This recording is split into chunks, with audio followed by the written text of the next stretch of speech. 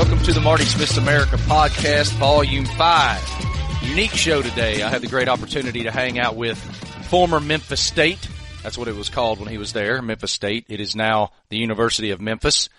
Star Anthony Penny Hardaway, who was recently named the head basketball coach at his alma mater, and the conversation is tremendous. I learned a lot about him. I learned a lot about his convictions. He displays in great detail what his expectations are at Memphis, and I think it will, I don't know if shock is too dramatic a word. I was a little taken aback with how honest he was at what he expects to accomplish at Memphis.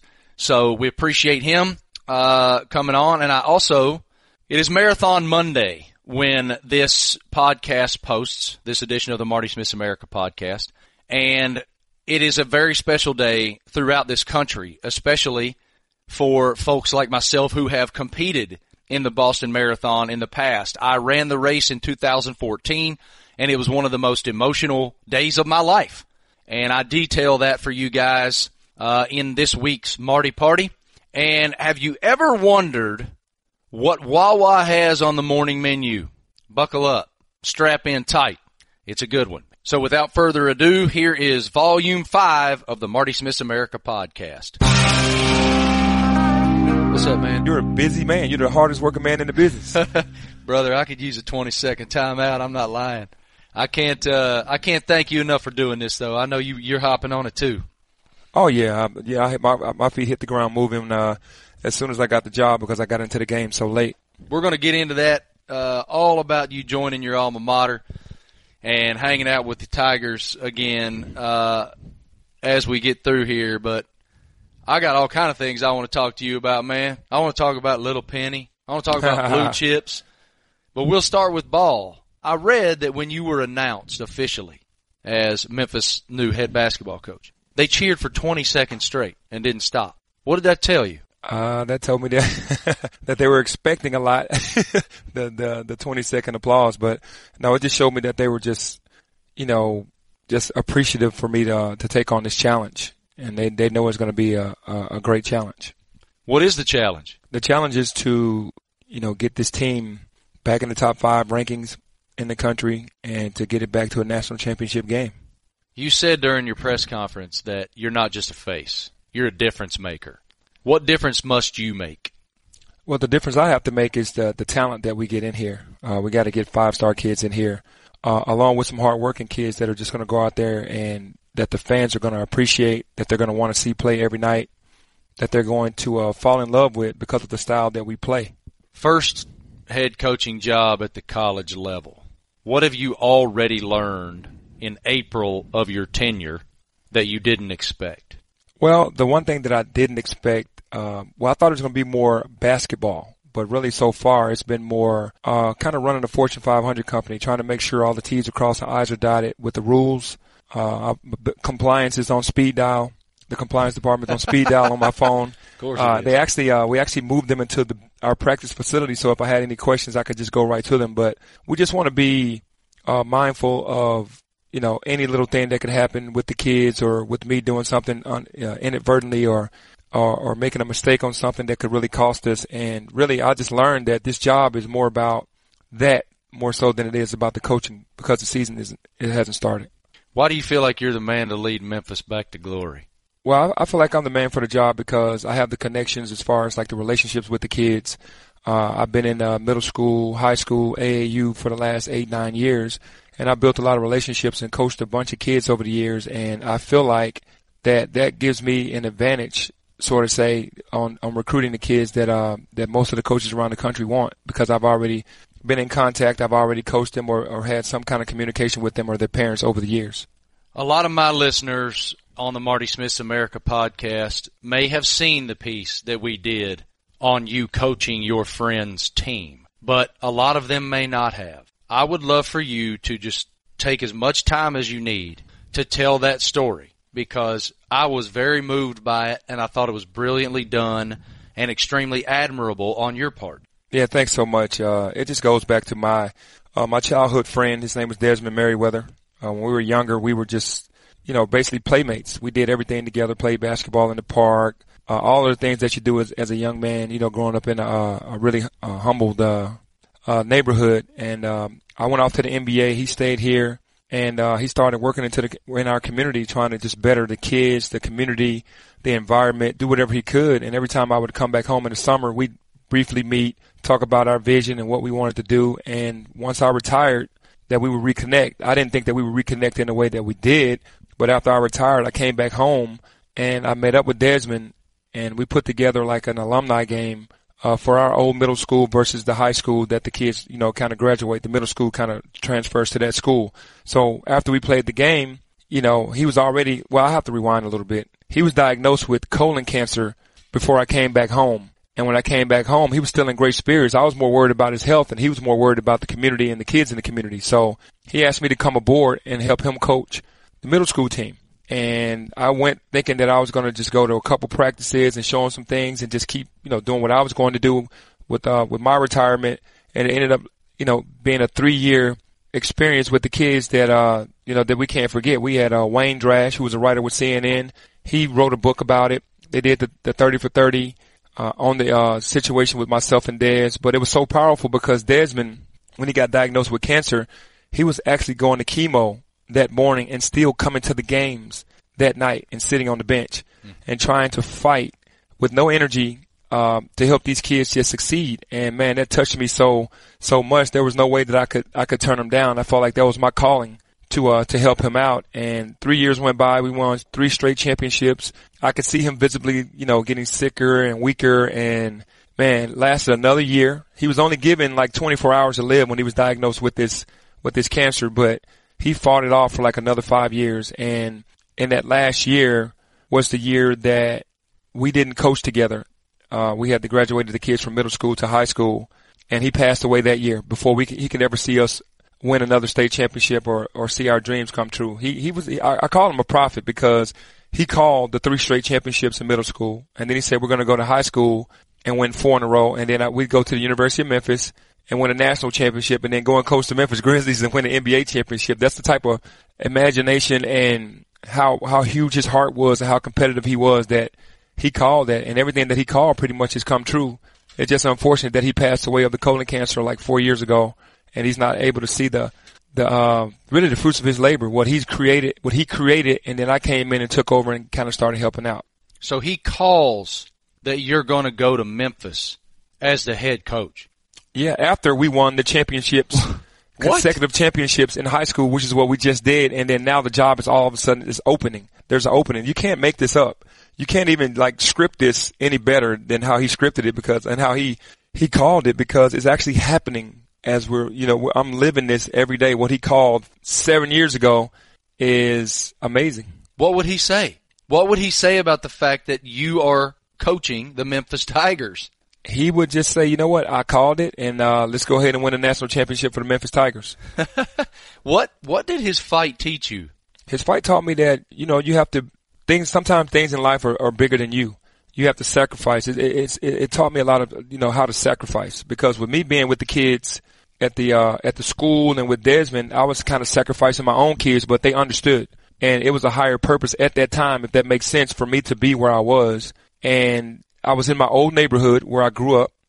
I went to that same elementary school, which was now a middle school, and I was coaching and teaching the kids that I grew up with their parents. So, I mean, it's an amazing movie that needs to happen, because just talking about it, it's surreal, honestly, to talk about how all of this unfolded from when we were kids to when I came back to help him coach, him getting diagnosed with cancer, and the magical run that we went on for 3 years together before he passed after getting the colon cancer and being given 24 hours to live. He just fought it, man. He's a fighter. He just would not give in. Hollywood? Wayne Drash, the writer of that book, On These Courts, called a couple days ago and said we're getting a lot of interest now, because I think they're seeing how this thing is unfolding. I went through middle school, high school, now I'm in college.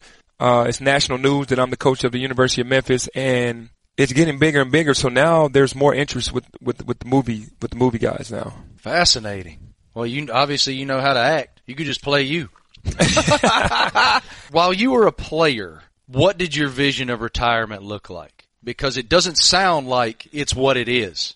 No, when I was a player, my vision was, okay, we'll go back to Memphis and continue to give money to the community, touch on some things that I need to touch on, wherever I'm needed. And then I'm going to play a lot of golf. I'm going to play lots of golf.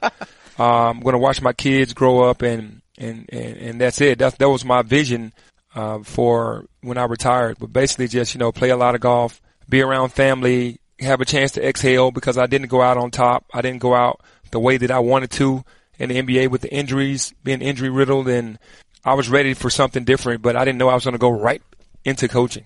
How would you define your NBA career? I would define my NBA career being great. The reason why I say great is because I gave it my all. For the first 8 years of my career, I was dominant. More so the first 5, 6, but the last 2 or 3, I kind of played decent. And then the last 6, it was just trying to overcome injuries. But I would say my career was great because my numbers, what I achieved in such a short time, and the numbers that I had and the things that I accomplished, were second to none. I always find the mental toll of injury to be fascinating psychologically. I just had a conversation with Rory McIlroy, the PGA star. Yeah, I know Rory. About last year, he struggled because he had a rib injury, a thoracic spine area type of injury, and he just couldn't perform to his optimum potential. And he actually said to me there were some tournaments he didn't even feel like he belonged in. He didn't think he'd earned the right to be there because he hadn't put in the work. And I found that to be so interesting. Like, you're a professional. You're one of the greatest in the world. Why don't you feel worthy? So I'd like to ask you, what was the mental toll of knowing I'm better than that guy? I just can't do it right now. Man, it's devastating. It's, going from where I was as a rookie, explosive, fast, quick. I had a mismatch every night. I was averaging over 20 points a game. Things were coming easy to me, and to have those injuries, to take all of that away and basically become less than average. I mean, I can't say it any better than that. I couldn't jump anymore. I couldn't run anymore. I couldn't explode. And man, it's just so devastating to the mental because I did walk into arenas more embarrassed than I had ever had walked into an arena. The first part of my career, I was walking in head up like, this team is going to have problems tonight. I'm going to go for 40. And then walking in, 7 years later and saying, man, am I going to make it tonight? I hope my knees hold up. I hope I don't feel as much pain tonight. And it just weighs on you. Embarrassed is a hell of a word. That was the emotion, embarrassment? It was embarrassing because you go from being a superstar to just being and a household name to just being just less than average because of injuries. Hypothetical. If you don't get hurt, what's your career look like? If I don't get hurt, I have a couple NBA championships. I know I would have one MVP for sure, and I'd be in the Hall of Fame. Totally. I agree. What was the most memorable moment of your NBA career? The most memorable moment was my second year, that run going to the finals. Even though we got swept by Houston, it was just so many great things happened in that playoff series with our team. We closed down the Boston Garden, the legendary Boston Garden, with all the history of all the Celtic teams that have won championships. We played the final game there when we beat them in the playoff series. And then we were the last team, the next series, to defeat the Bulls and Michael Jordan. So we're in history in a couple ways during that entire run, even though we did get swept at the end. Being on the floor with MJ, what was that like the first time?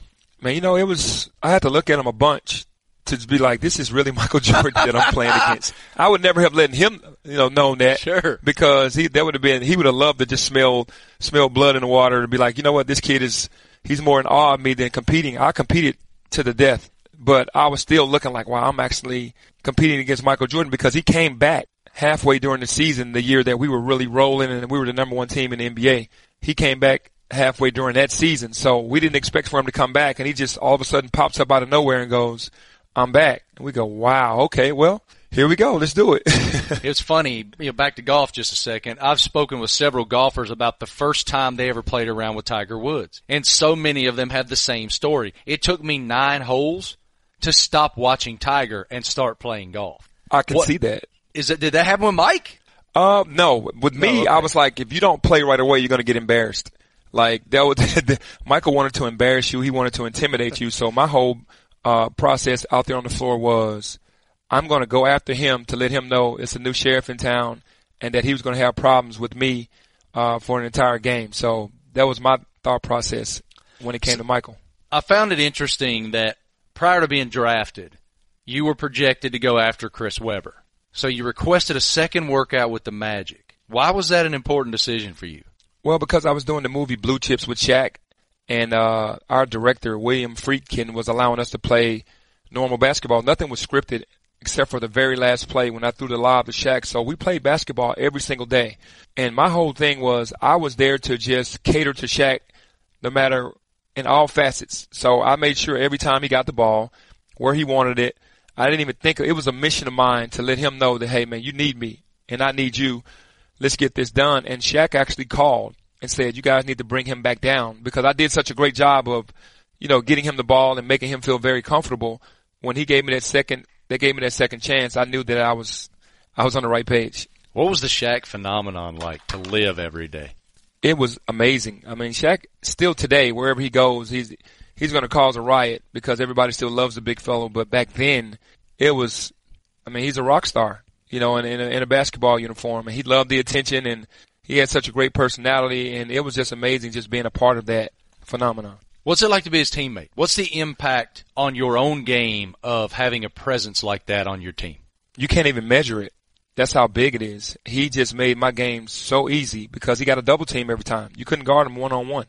So with me having one man trying to guard me was tough for any guy in the NBA. So Shaq allowed that to happen for me, which made my game way easier. Those teams, you guys had some great teams, though. This is off the top of my head. I remember Shaq, you guys had Dennis Scott, Horace Grant, right? Didn't you guys have Horace, too? Yes. That's a tremendous group right there. We had the five that was amazing. Nick Anderson was like the leading scorer. Was good too. He was the leading scorer on the team until Shaq got there for those years. And then Dennis Scott, one of the best three-point shooters in NBA history, and Horace Grant, arguably one of the best power forwards to ever play the game. And to have those guys, plus myself, in a starting lineup, that lineup was amazing. And all of us were above 6'7". I mean, Nick might have been, he was 6'6", then I'm 6'7", Dennis 6'8", Horace 6'10", and Shaq 7 foot. That was a huge lineup. You mentioned that you feel like without injury you would have been an NBA champion. You were not injured at that point. What should that team have achieved? Well, we should have gotten the one against Houston. We allowed some veteran players to kind of hang around, and they took advantage of it. We were so young. We were so naive. We thought that we would get back there every year. At least I did. And we didn't seize the moment. But we should have won that series against Houston. Because earlier that year, and I know it doesn't matter later in the year what happens in the beginning of the year, but we beat them both times by 20. And at one point during the game, we were up like 15 or 17 points. And they made a run on us, which is what veteran teams do, and they never looked back. So we should have won, for sure. So you mentioned blue chips a moment ago. When you look back at that now, what do you see? I see greatness, like that movie. I love that movie, dude. It told so many stories. Thank you. It told so many stories of, what was going on in sports back then, and with the FBI probes and the NCAA things that are going on right now. It just basically the movie was ahead of its time. This was 1992 or 1992. So, man, I feel like it's one of the best basketball movies out there for sure. I was going to say that very thing. It was almost foreshadowing to what we see now. Yes. Okay, now you're in a head coaching role at a tradition-rich university that expects to do well. And we see this FBI probe. Penny, I can't believe that the word FBI is in the sentence, okay? I know. It's crazy.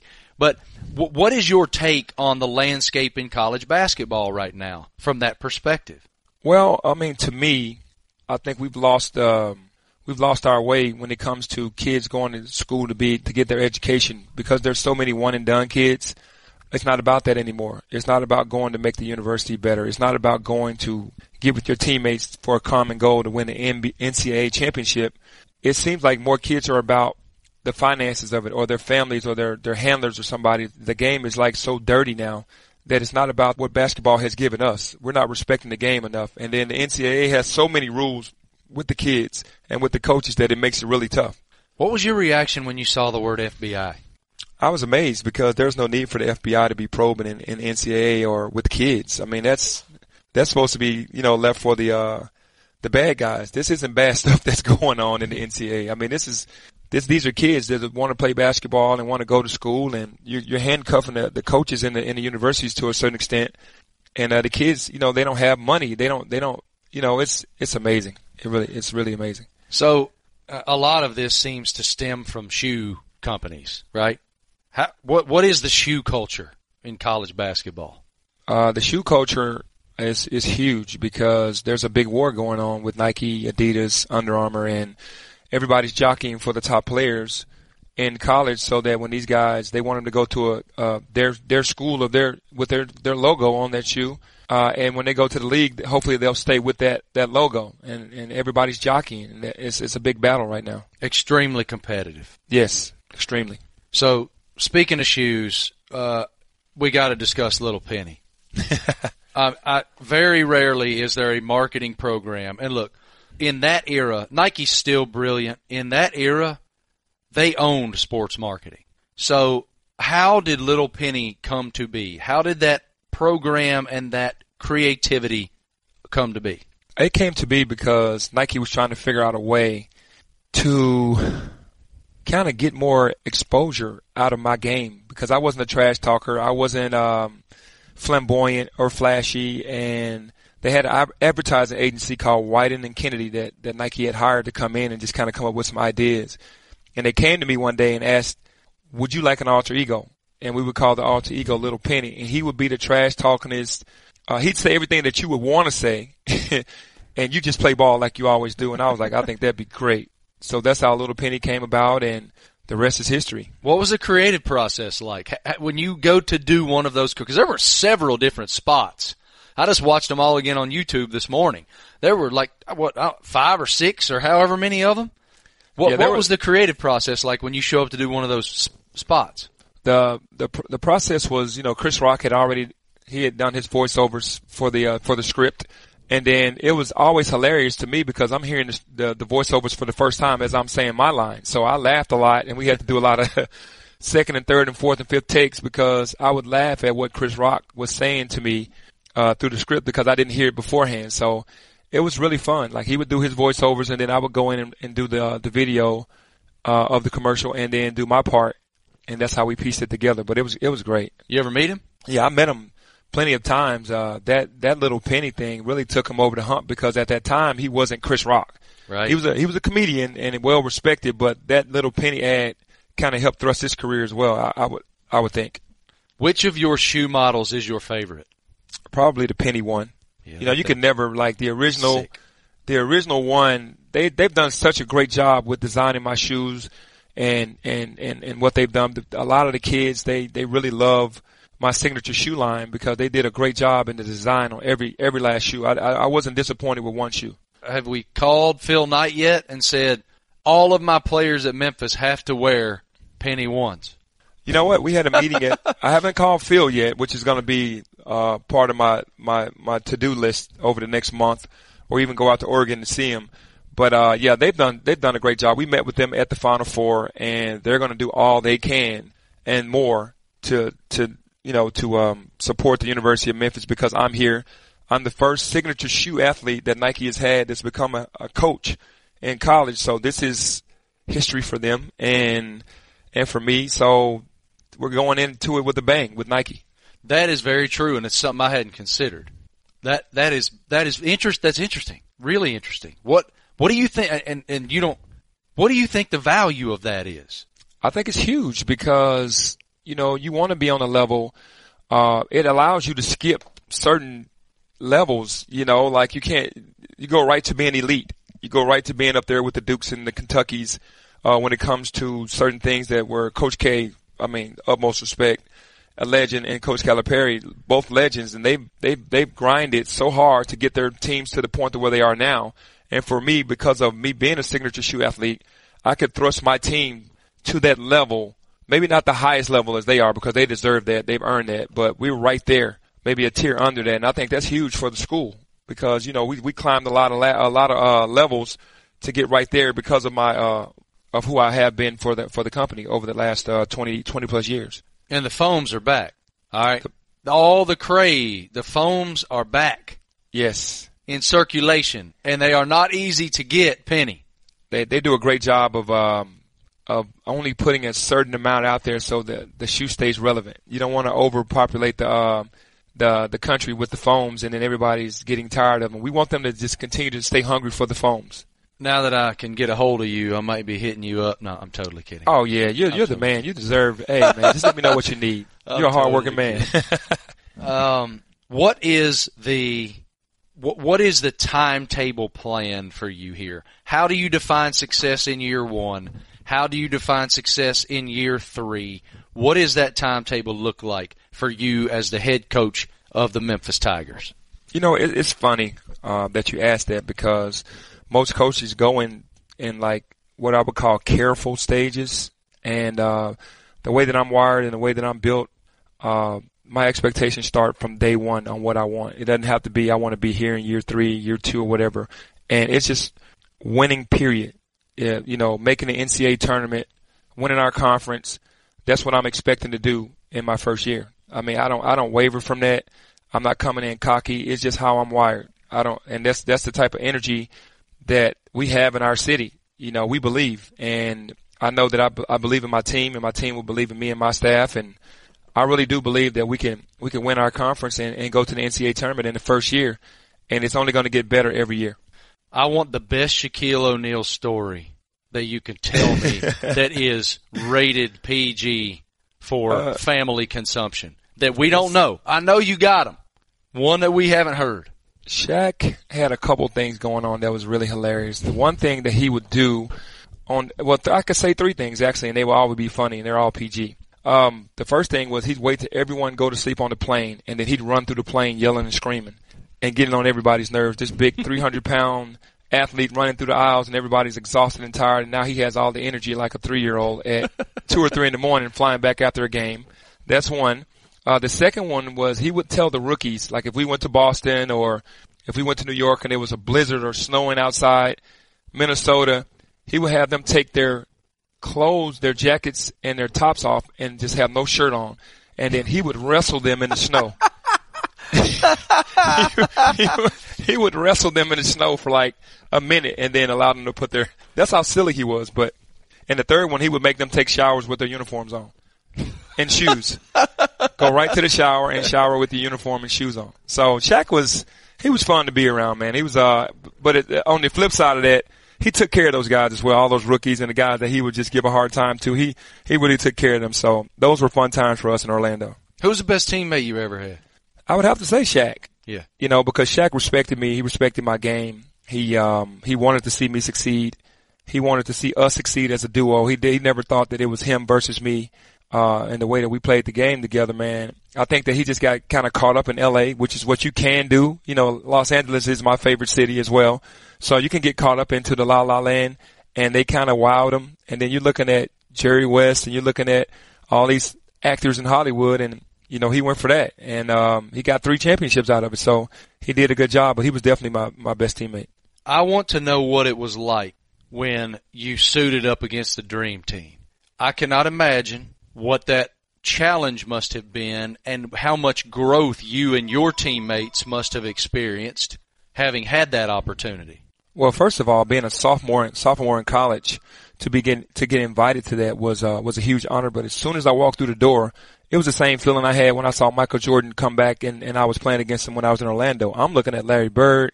I'm looking at Karl Malone and John Stockton, Magic Johnson, Clyde Drexler, David Robinson. I'm like, oh my God. And I'm a sophomore in college. I'm like, okay, get it together, snap out of it, and go and compete and earn these guys respect. And the first scrimmage that we played them, we all had that same attitude, and we shocked them. We shocked them and we beat them. And even though they said Michael Jordan was on the sideline and maybe Charles Barkley was on the sideline, they still had Larry Bird, Magic Johnson, John Stockton, Karl Malone, Patrick Ewing, all these guys. You know, this isn't trash. This isn't like some no-name guys that we were playing against, but we shocked them. And then the next day, they turned it up to another level that we couldn't even go to. Everybody was locked in, and they played us very physical, and there was no chance that we had. But the first day, we shocked them. I need you to take me inside the gym.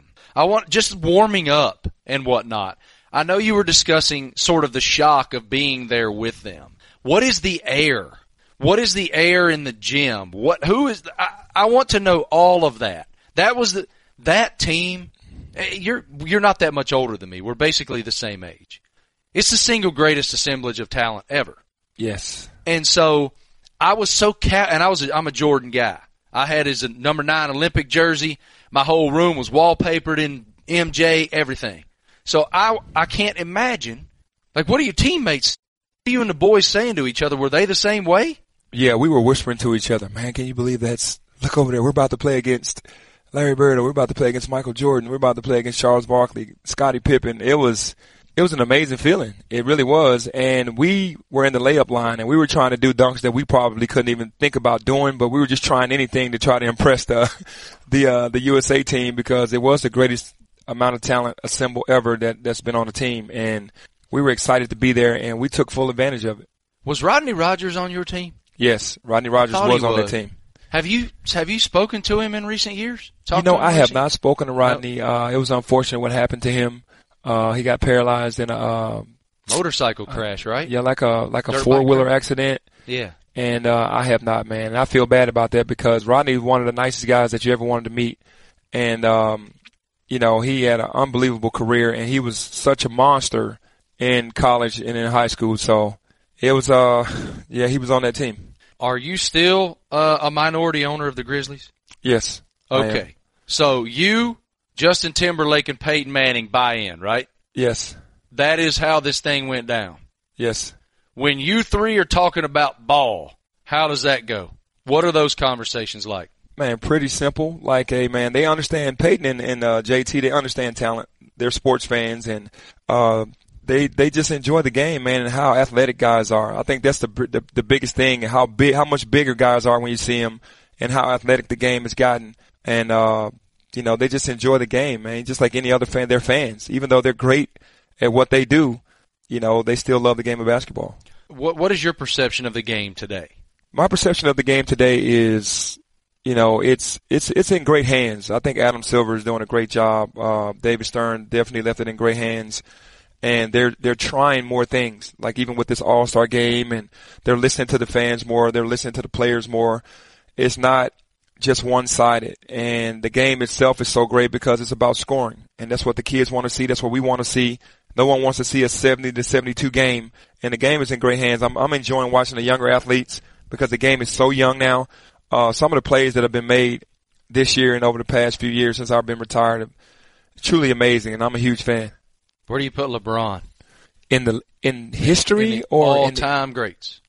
I'd have to put him behind MJ. And I love. He's really good, man. I love LeBron.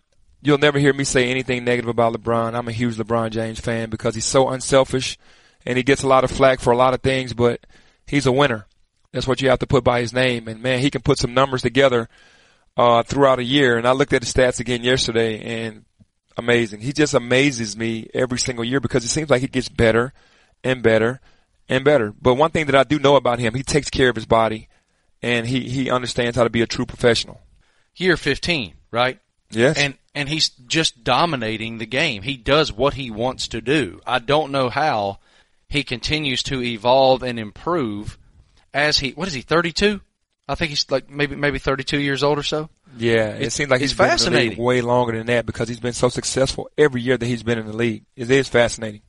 All right, brother. I can't thank you enough for your time. I can't thank you enough for your insight and sharing your life with us on the Marty Smith's America podcast, and I wish you the absolute best. Oh, thank you so much. I really appreciate it.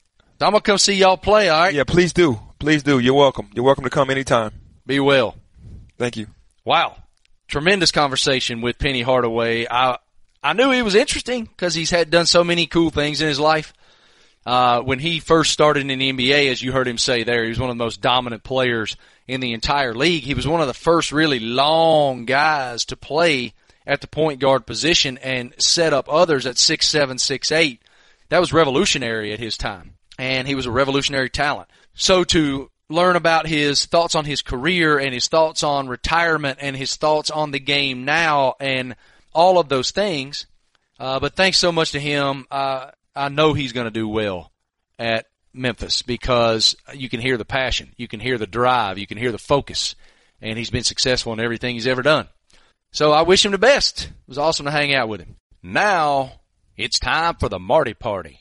What we gonna do, bud? We're gonna drink one of these beers. Hand me one of them damn beers real quick.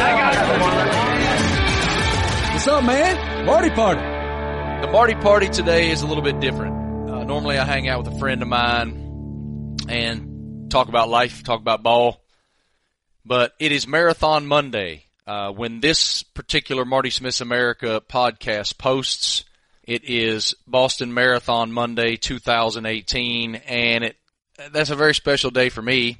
It has been for several years now. I ran the marathon in 2014. It was April 21st, 2014 when I ran the Boston Marathon. That was the year after the Boston Marathon bombing, which happened on my birthday, April 15th, in 2013.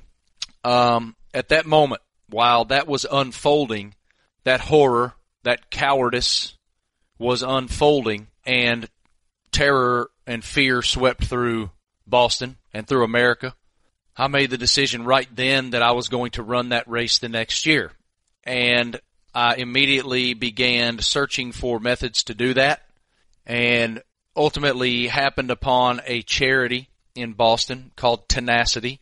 They do great things in greater Boston for education and for the youth of that city.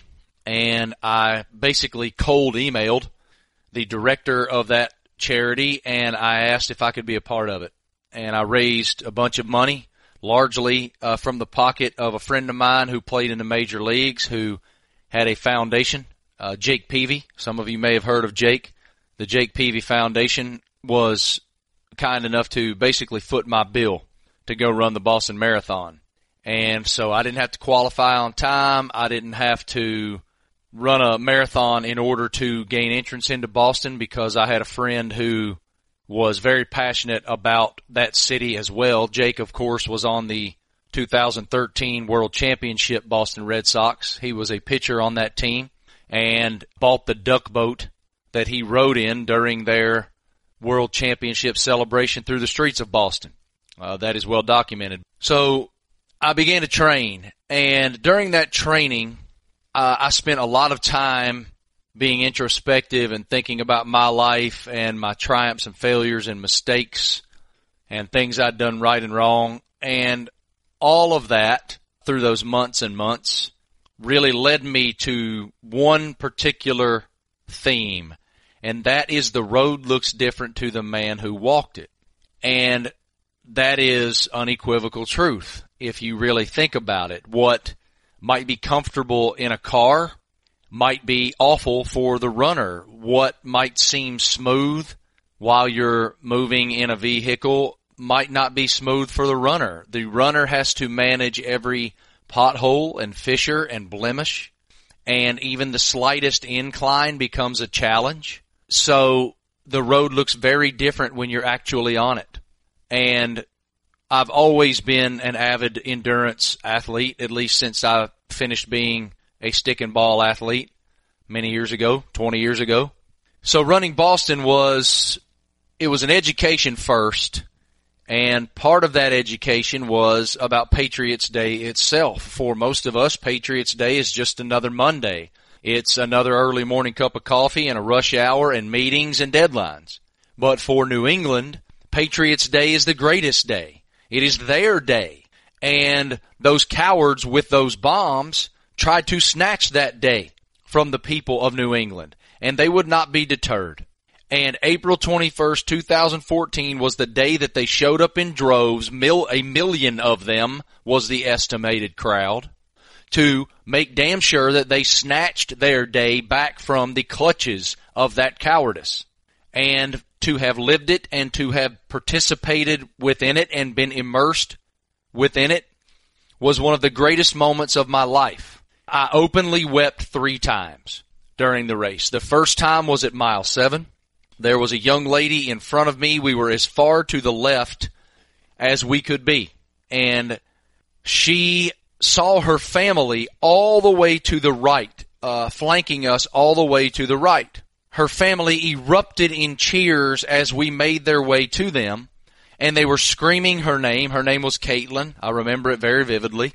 And she darted right in front of me to her family, and she embraced them, and it was wonderful to witness, and I got openly emotional watching it happen. But I had to tell myself, you got to let this go, man. You cannot have these emotions, because if you have these emotions, you will never finish this challenge. I couldn't let those things affect me. It would get me off my pace. It would take my focus. And focus is twofold that day. Focus is not only the necessary steps to finish a marathon. Focus is also why I was there, and that was to watch the people of New England and Boston take their day back. And I would have to remind myself of that a couple of times during the race. The second time that I got emotional was at about mile 12, and I was running along, and I happened upon this lady in an American flag bikini, waving an American flag as loud as she could and screaming at the top of her lungs. An American won the Boston Marathon. Meb won the Boston Marathon that year. It was the first time since 1983 that an American had won that race. And I was emotional about that, but it was an amazing moment. It's 85 degrees outside that day in Boston, and all of us running by had chills all over us.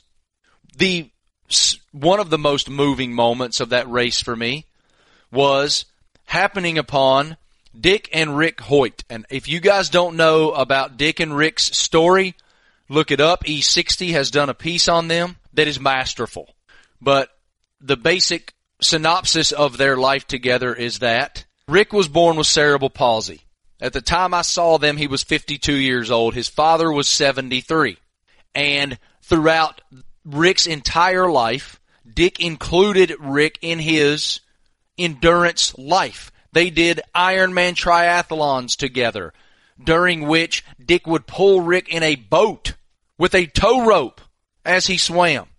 So during the Boston Marathon, I happened upon this group of 5 or 6 folks running alongside in a semicircle formation in red Team Hoyt shirts surrounding a glorified jogging stroller. And at the time, admittedly, I did not know their story. I didn't. I should have, but I was so moved by what I saw. And everyone lining the streets was losing their minds when Dick and Rick and Team Hoyt ran by. So I ran over to them, and I grabbed Rick by the arm, sitting in that stroller, and I pumped my fist at him, and I told him he was a badass because he's a badass. And I said the same thing to his father, and I was a mess. I was a weeping mess. Anyone who has a soul was a weeping mess when they saw that. I made my way on through. At mile 17, I really struggled.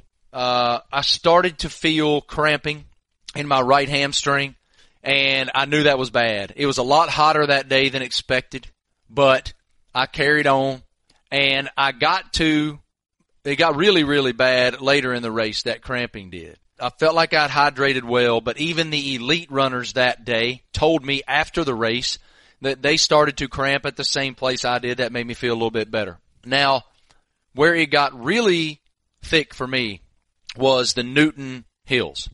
These are a series of hills that are a bunch of middle fingers. You're running along on what by comparison is a flat plain, and as far up as you can see to the horizon, there are runners, thousands of runners. And all you can think is, wow, I have to run up that damn thing. It's not even Heartbreak Hill. Heartbreak Hill is aptly named. And I got up to the top of it, and that was the first time that I saw my wife and my friend Greg Morin, my wife Lainey and my friend Greg Morin, who had stationed themselves at the top of Heartbreak Hill, at the stoplight at the top. I had missed them at mile 10. Somehow, I don't know how I had missed them at mile 10. I actually walked over and high-fived a kid at mile 10 who was standing directly in front of them. I didn't see him. So I really wanted to see them at 21. I see them. I could not stop. I did not take any pictures with them because I was afraid if I stopped, I wouldn't go again. Carried on. That is starting to bring me to the final stages. As I get to 23, my calf started to give up on me. I was running virtually straight-legged for the final 3 miles of this race. But as I entered the city, I started to think about 2013. I saw the famous Citgo sign out of Fenway start to come into view, and I knew I was getting close. I ran down a hill and under a tunnel, and on the top of that tunnel it said 1K to go. I tried very hard to do the math. I couldn't. It's not my strong suit.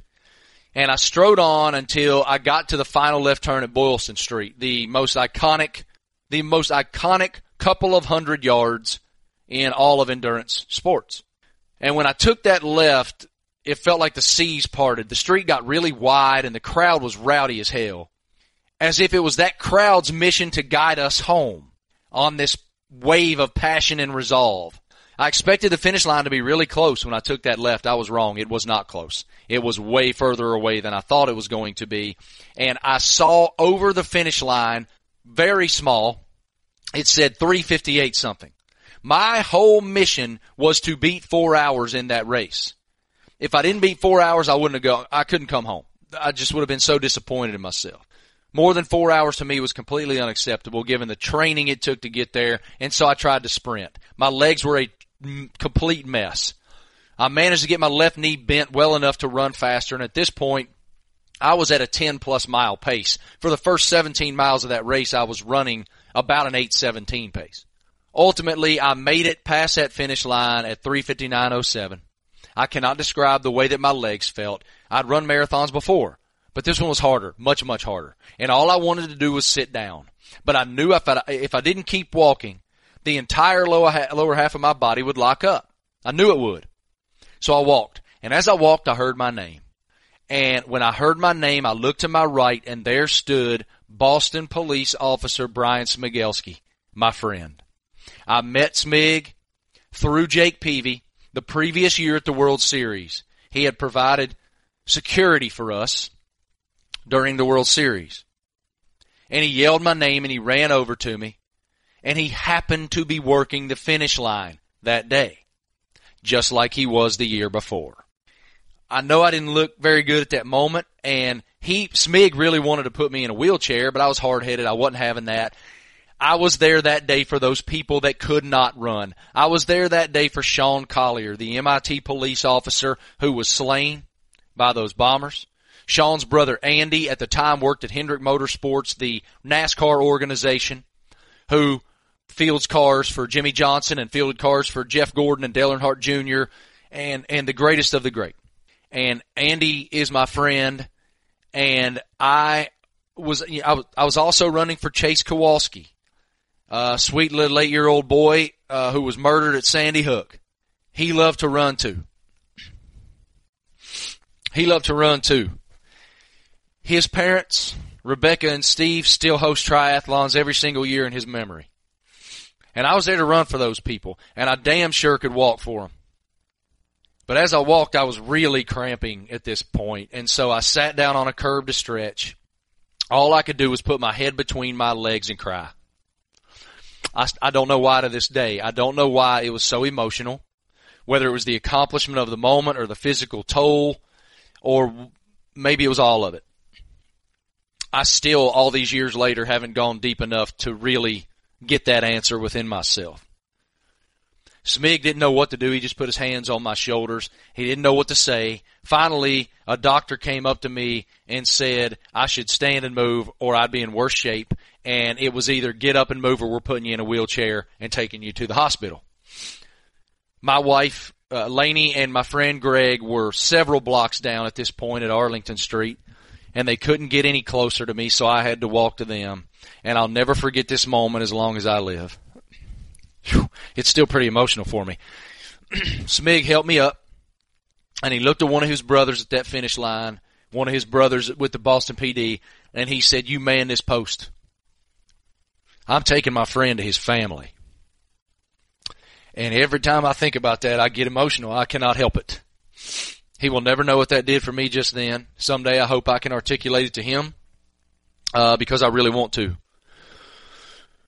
And as I hobbled myself down Boylston with Smig holding me up, I was completely overwhelmed with the rush of everything that had happened a year before. And I thought about those runners. I thought about those people who were finishing at almost the exact same time I finished that race when that bomb went off, who felt just like I felt and who ran into the fire to help others.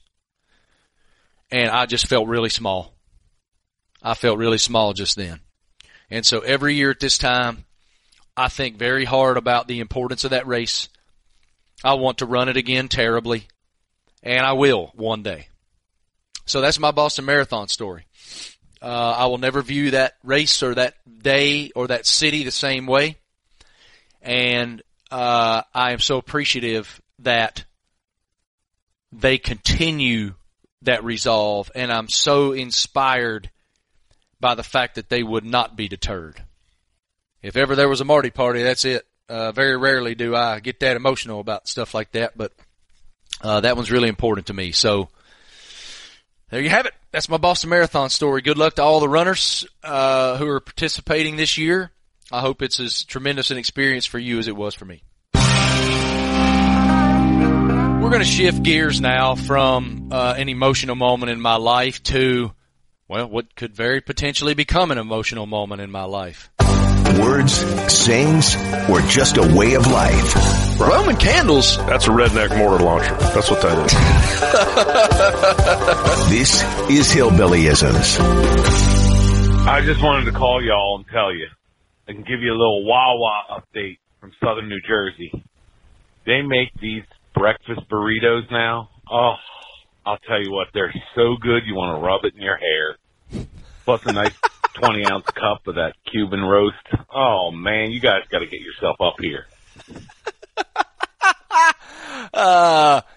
Yeah, the Wawa breakfast burrito. Look, man, I got a house in South Jersey. I got a summer home up there, so give me a month or so, brother, and I'll be on my way up there to the Wawa right down the street from my house, and I will sample the breakfast burrito just for you. What did he say, the Cuban roast? Yeah, he talked about the Cuban roast. I've never gone with the Cuban roast, Travis. I'm a vanilla coffee guy. I go with the vanilla roast. I mean, I think you got to try it, right? Oh, I'm definitely going to try the Cuban roast and the breakfast burrito hair rubbing. Just remember, cinnamon's not soluble. Cinnamon is never soluble. As much as I try every single morning of my life, it is not soluble. I put cinnamon in my coffee, and when I'm done with my coffee every morning, I have to elude the cinnamon at the bottom of the mug. It doesn't. You can spin it until you have a cramp in your arm, and it just doesn't dissolve. Residue is the word I think you're looking for there. Residue is very good. Is the word elude right? That's the right word. Elude is to basically avoid, isn't it? Yes, right. That's what I thought. It avoids the water. Travis is my walking thesaurus, so I just wanted to make sure I was correct there. This thesaurus doesn't carry much knowledge.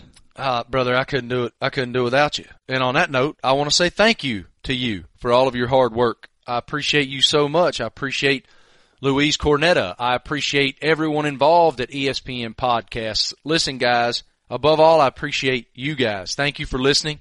Thank you so much to Coach Hardaway for taking the time to hang out with us. And a quick reminder, guys, I need you to do me a big favor. Subscribe, rate, and review the Marty Smith's America podcast. You guys are awesome. I appreciate your conviction and devotion regarding this platform. We love doing it. And when you guys subscribe to it, it makes sure that we can continue to do it. So thank you for that. Also, call us, just like my man did about the Wawa breakfast burrito. Number 860-516-1315. Call us with your story, 860-516-1315.